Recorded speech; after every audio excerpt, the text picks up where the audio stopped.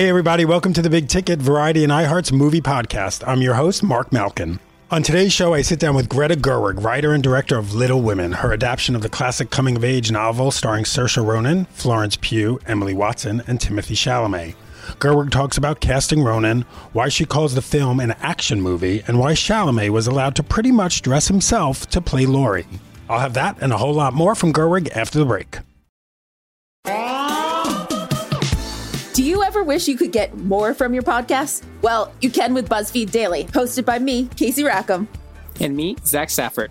On our show, we've got more good news and more pop culture. More memes and more celebrity tea. More of everything that's blowing up your timeline and trending on the internet. Every weekday evening, we're giving you more of what you need to enjoy your day. Because what's life if it isn't to be enjoyed? Listen to BuzzFeed Daily on the iHeartRadio app, Apple Podcasts, or wherever you get your podcasts.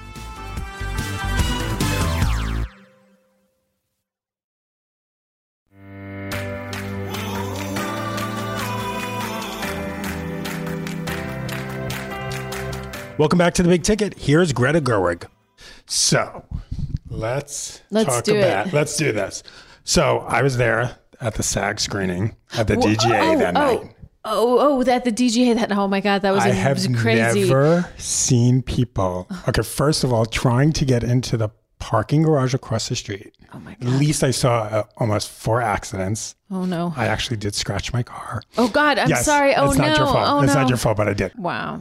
The excitement was crazy. People were sitting on the floor. I'm sure you saw it. They were sitting on the floor. People were saying, you can't sit on the floor. It's a fire hazard. And people were like, I'm not leaving. I'm seeing this movie. Oh my God.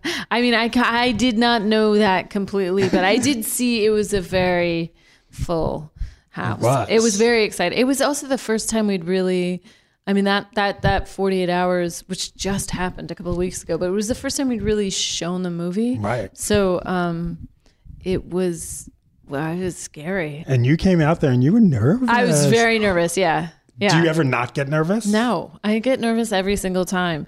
It's two things that people say things like, "Oh, you must be used to this by now," which I never get used to it. And also another thing is sometimes people say, like, sort of like, "Oh, but I liked it," but like, you're tired of hearing that. I'm like, I'm never tired of hearing that. I've been working on this for years. I'm thrilled. There's not a day when I'm like, I don't want a compliment. Of course, it's so nice. But yeah, I was really, really nervous. I still get nervous every single time it's shown. Now, do you watch it with an audience or you can't do that? I have watched it with an audience, but I did not watch it with an audience this past week. I'm going to watch it again. I think when they're going to show a print when we have our premiere in New York, and I'm going to watch it then. There's always comes a time when you realize it's the last time you'll watch it. Why do you say that? Well, you stop watching it at a certain point, Yeah. and it's sad.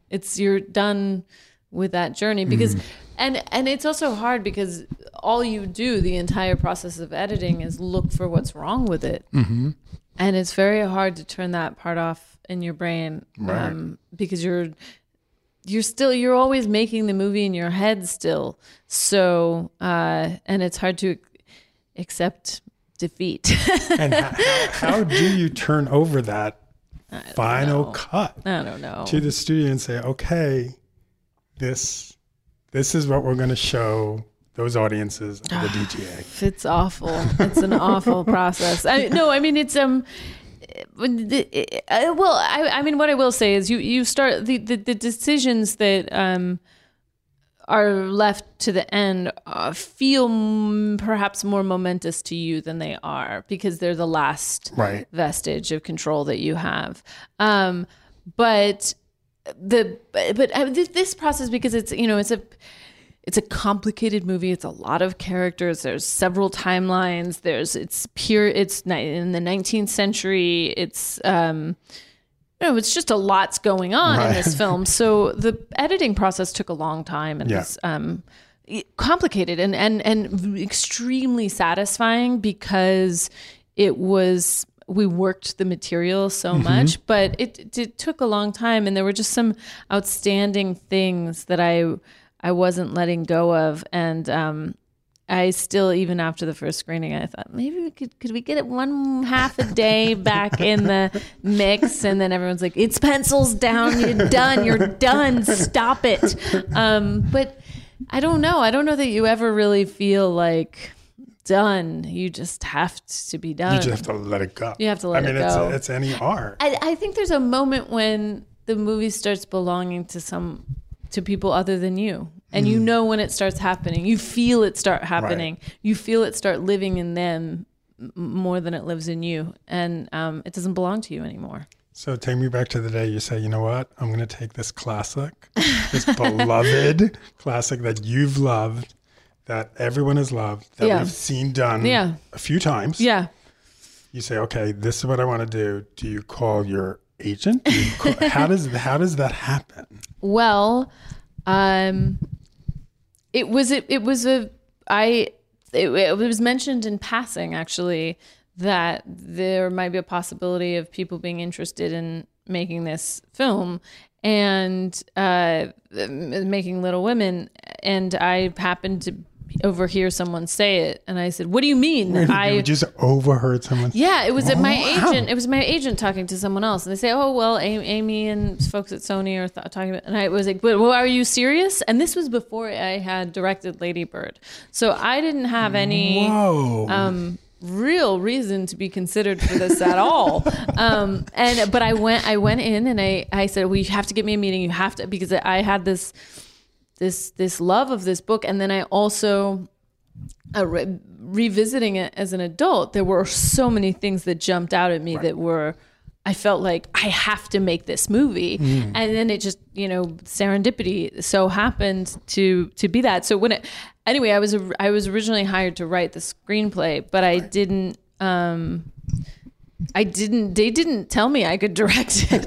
I mean, I told them no one else can direct it. I must direct it. And they were like, all right, well, you've never directed anything. So, or that you've never solo directed anything. Right. So in any case, I was hell bent on it. And it's funny because it's, I've never quite gone after something like that. And I felt the confidence I had was in some ways the confidence of the character of Jo and Louisa May Alcott as Jo. And then similarly, when Saoirse heard I was thinking of making the movie, she just told me she was going to be Jo. It wasn't like, I'd like to play Jo. It was like, I'll be playing Jo. And she was correct. she was going to be playing Jo.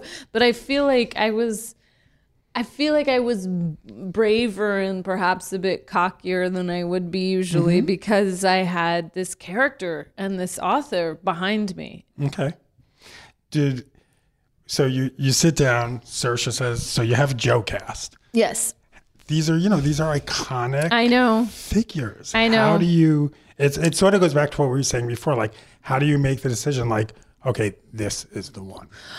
Well, I think, one thing about them being iconic and beloved was that that was something I was also getting to play with. Because the wonderful thing about using iconography that a group of people share is that you then get to subvert and have a conversation with that. So the kind of coziness of it, the Christmas cozy sisters all together, this thing, that became the childhood that they can't get back to, that became the snow globe, that became the thing that, we meet them all as adults separately in their own spheres. And Jo's trying to be a writer selling works in New York. Amy's trying to be a painter.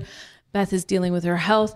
Meg is at home with her twins and her husband. And I just thought, what if the thing that they're nostalgic for is also the thing we are nostalgic for as an audience? What if we're aligned with them in that way? And, but I mean, in terms of deciding to do it, the only thing I can suss out about making movies is you just get to a point where it has to be almost painful for you to not make it.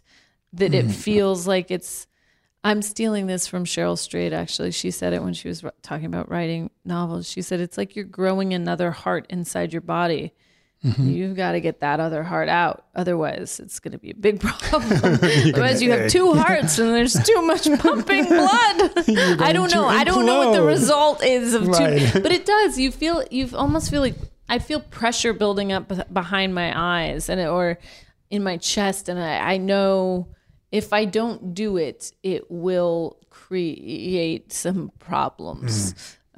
So it just becomes, and you know, the belovedness makes it terrifying, but the terrifying is also part of what makes it also attractive to me.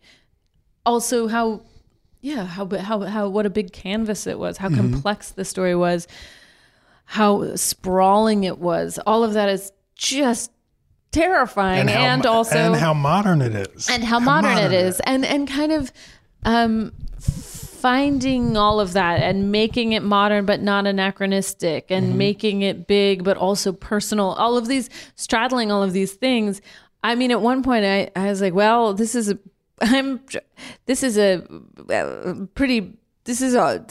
whatever it is in figure skating where they have to go a triple into a triple. I was like, this is a, you know, it felt like a challenge. I mean, more than a challenge. It felt like nearly impossible. But I think that's the only way for me, is that kind of feeling of I can't, but I must. So tell me about the first day on set. You know, the first day on set was actually, I mean, I spend so much time in prep, and I'm a heavy prepper, and I'm a heavy shot lister and storyboard and everything, because I'm a big believer in you make your movie in prep. And once you call action, that it's over. Like those moments are over. And we had 2 weeks of rehearsal, and we had all this time leading up to it. But actually one of the very first days, the first day of doing camera tests and hair and makeup tests, which aren't technically part of the movie, but as far as I'm concerned, as soon as we're running celluloid, it could be in the movie. And I saw Saoirse find Joe. Joe showed up. It makes me kind of goosebumpy to think about it, but she showed up, and Saoirse knew she showed up, and I knew she showed up.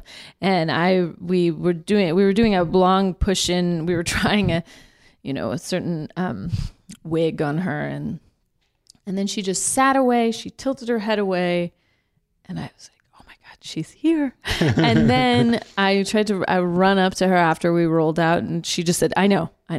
And we both knew. We were like, she's here.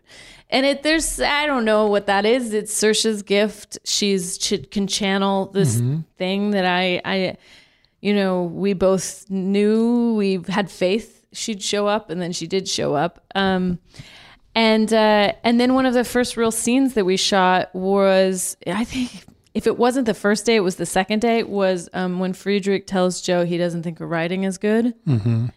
And she was just on fire. And I was sitting, I wasn't looking at the monitor. I was just sitting by the camera. And I mean, it was like watching my favorite play over and over again. And her total, there's this moment where she says, no one will forget Jo March.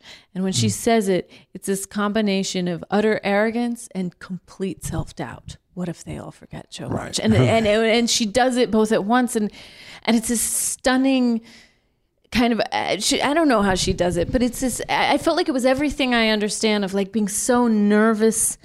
Somebody's reading something and then they tell you they don't like it and you're just crushed. And she embodied everything about that pain of showing yourself, and then also having that knowledge of maybe it's really not good enough. And trying to mask that you have that knowledge of. Yes. It's so many things. But that was really early, because honestly, every single day on set was a huge day. There was no day. It's like, oh, what day is this today? Oh, the day when Beth dies, or I was like, there was no day that was just. You're laughing. I should have, but I know what you mean. No, or what is it today? Oh, she almost kills her other sister. I mean, it's not. There was never a day that was. It was an action movie. It was an action movie. We exhausted. They all lost so much weight doing this because we were just running them ragged. Right. I mean, they all got gaunt by the end of it.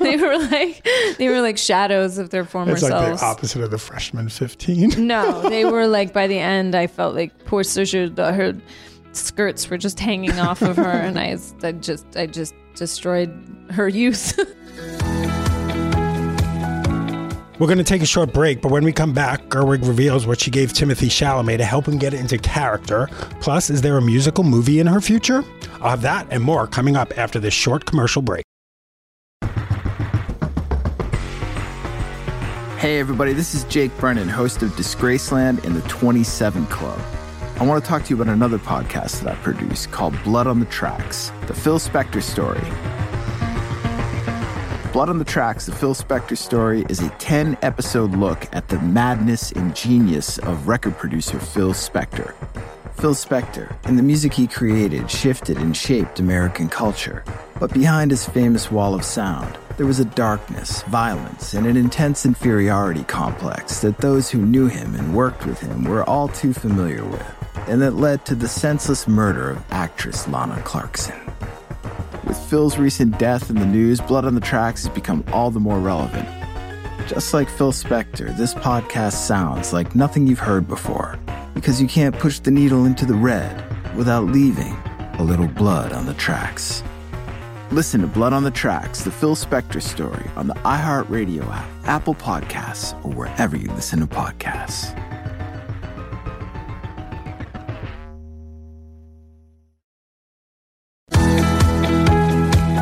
Welcome back to The Big Ticket. Here's more of Greta Gerwig. How do you look at Joe and Amy specifically different now, having made the movie, having written the script, to when you first read Little Women?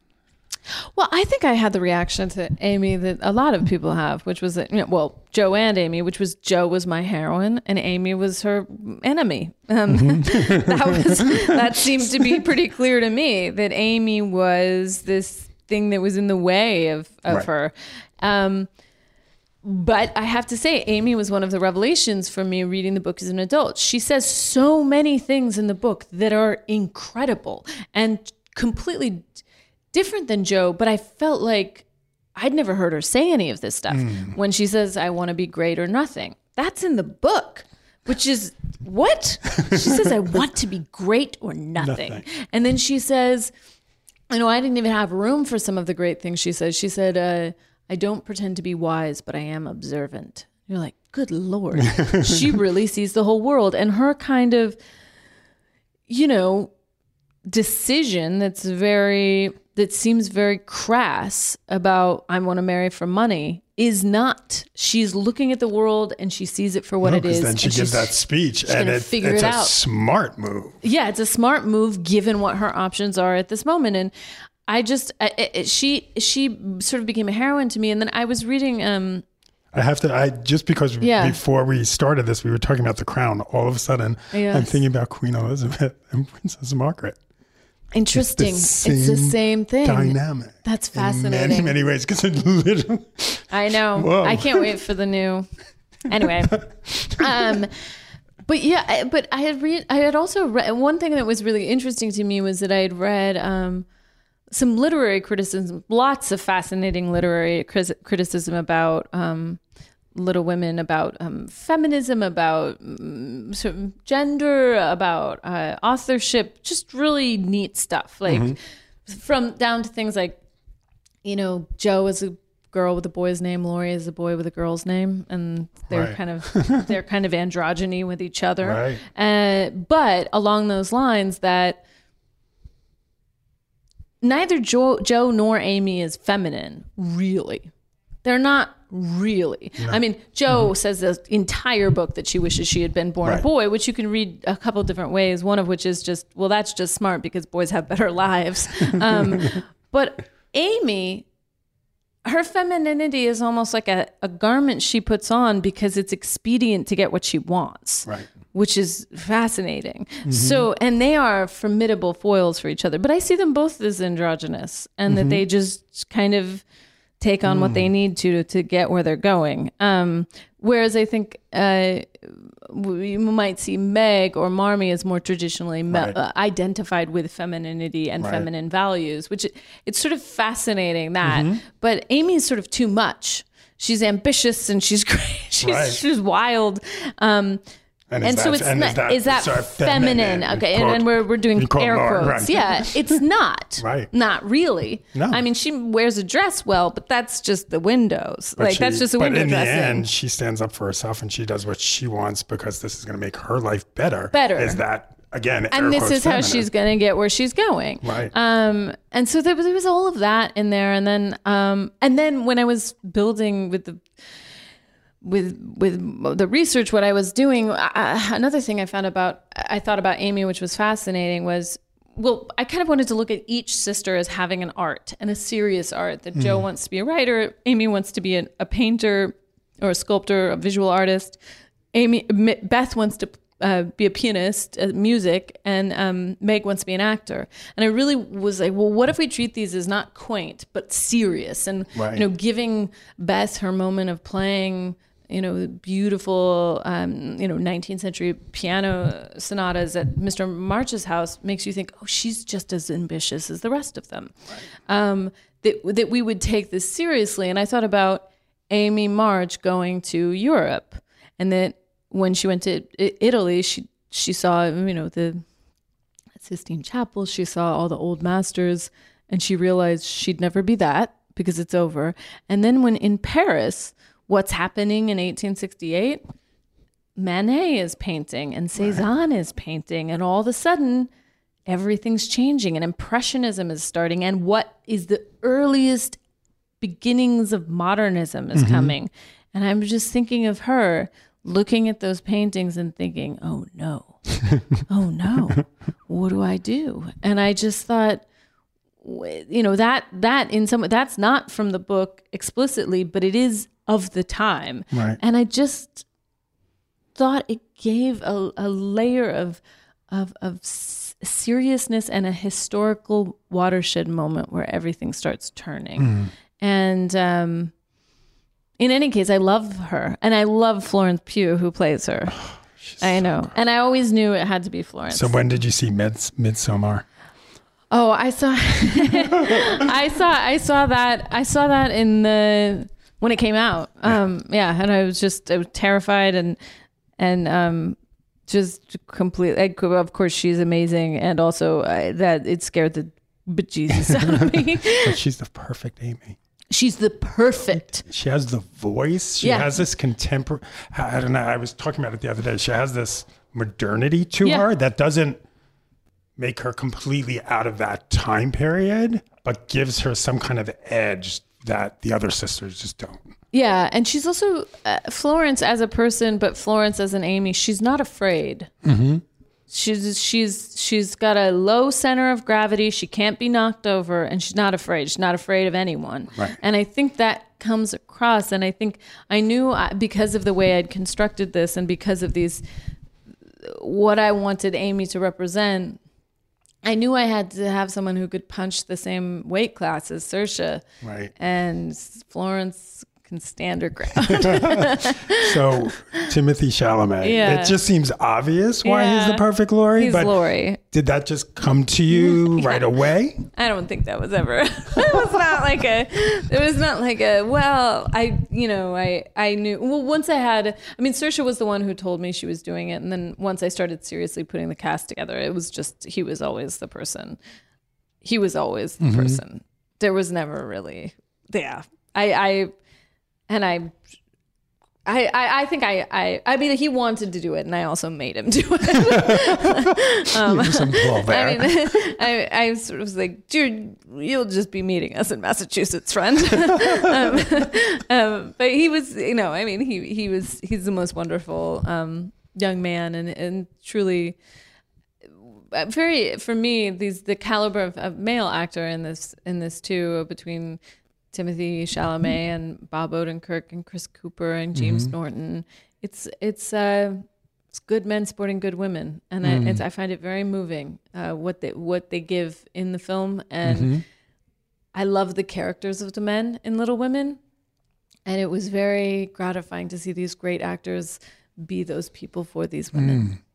But Timothy wore too much jewelry? No, he didn't. He didn't.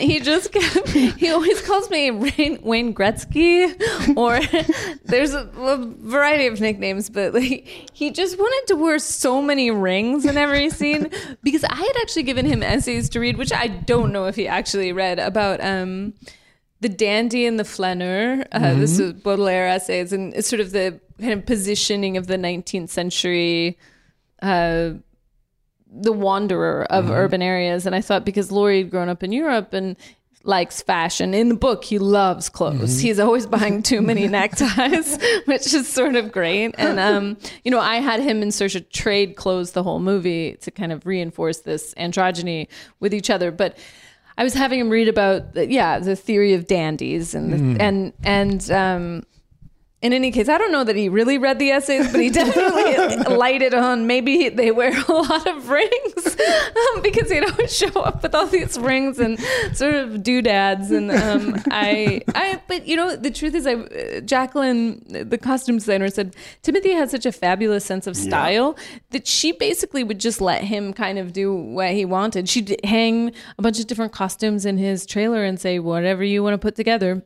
I mean, there are things he wears on the red carpet right now that Laurie would wear. Oh, yeah. And it would look I mean, I thought about that. He was like, he kind of had this like, oh, I want to wear billowy shirts all the time now. And I was like, well, I think but you could start a trend, a billowy shirt. Like, what happened to those? Terrific. The new collection. I mean, it billowy should be a new Timothy collection. Chalamet. Yeah. It's a collaboration with Raf Simons.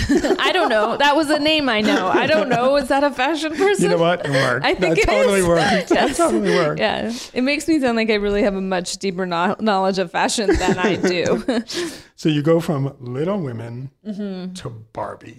Oh, yeah. Well, we don't know that that's the line yet. It's just actually, I'm going Little Women, and then I'm acting in the spring. How in a dare play. You? I know. In a play. I'm acting in Chekhov's Three Sisters at New York Theater Workshop. So that's terrifying. But wait, now you're going to be doing Three Sisters while writing Barbie. While writing Barbie, just as Chekhov always intended. I mean, isn't that how he saw Masha in his mind, as petting Barbie? No, I mean, listen, Noah and I love Margot Robbie as an actor, as a producer, as a creative force. And she came to us and had a very exciting kind of idea and was interested to hear our ideas. And I can't really speak to it yet because it's early days, but it's a very exciting prospect. But what do you think when you get a phone call, say, hey, Margot Robbie wants to talk to you about Barbie?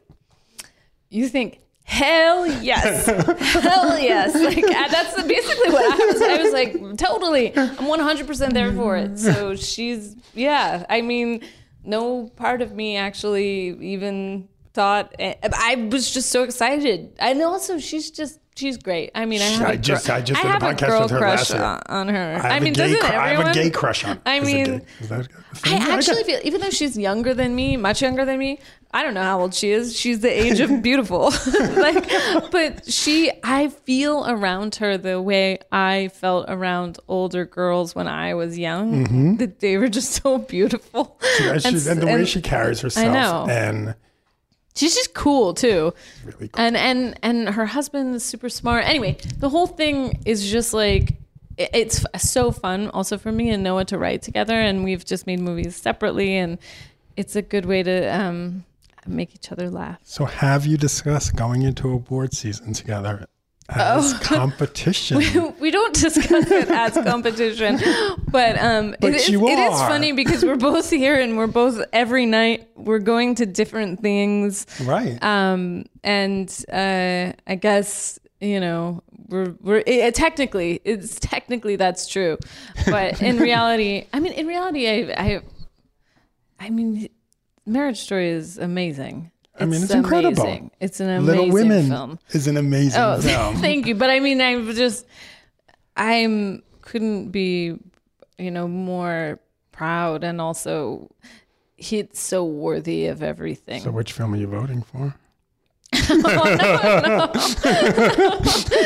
terrible. That's terrible. I mean, I think we probably need to talk. Maybe what we'll do is I'll vote for him. He'll vote for me. Then you just cancel it out. That doesn't count. I know, but isn't that nice? Or you say you're voting. Yeah, secretly. I'm like, I'm going to look over your shoulder and I'll be like, it's mine. And it's like, by one vote. No. How are you going to write together? Do you know what that going to look like? Yeah. Well, I love writing with Noah. It's so fun. I mean,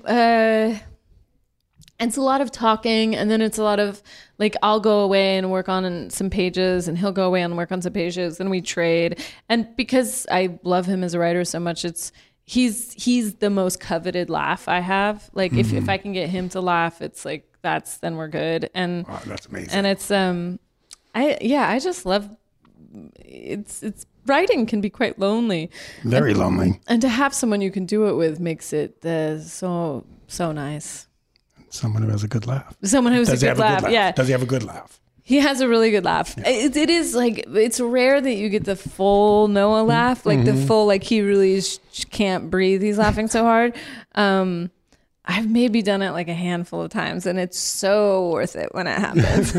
So what's the one film, my last question for today, the one film you can watch over and over again and you'll never get bored?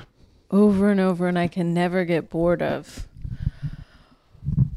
Oh, I think for me, there's a lot of different films that fall into that category, because that's sort of what I do with a movie that I'm obsessed with. Is, you know how some people listen to a song again and again? Yeah. I do that with movies. So there's a lot of different movies that fall into that category of just, I could almost sing them for you. I know them so well, but I mean, literally Singing in the Rain. I've seen hundreds. What is it about Singing in the Rain? It was one of my earliest movies I saw. It's Gene Kelly is my first love. And I wanted to be Gene Kelly. I don't know. It was a combination. It's tap dancing. It's a movie about movies. It's a movie about making things. It's a movie about artists. It's the most joyful thing. It's the most joyful movie. I like, for so many reasons, that movie, it's an over and over and over movie. I'd say, I mean, a lot of them are musicals for me, actually, movie musicals. I like that. And in some ways, Alexandre Desplat said to me after I showed him the movie, which was terrifying but also wonderful, he was like, "You've made a ballet, you've made a musical," and that meant so much to me, because that's always how I think of my work, even though I don't have songs in them yet. I mean, at some point, I'm just going to go full movie musical. I was just going to say, when are you going to do a musical? Do you have ideas? Yep. Remakes, reboots, or your own? I can't jinx my own, but I've Barbie the musical. Yeah, exactly. No, one thing I feel that the world is really missing right now is tap dancing.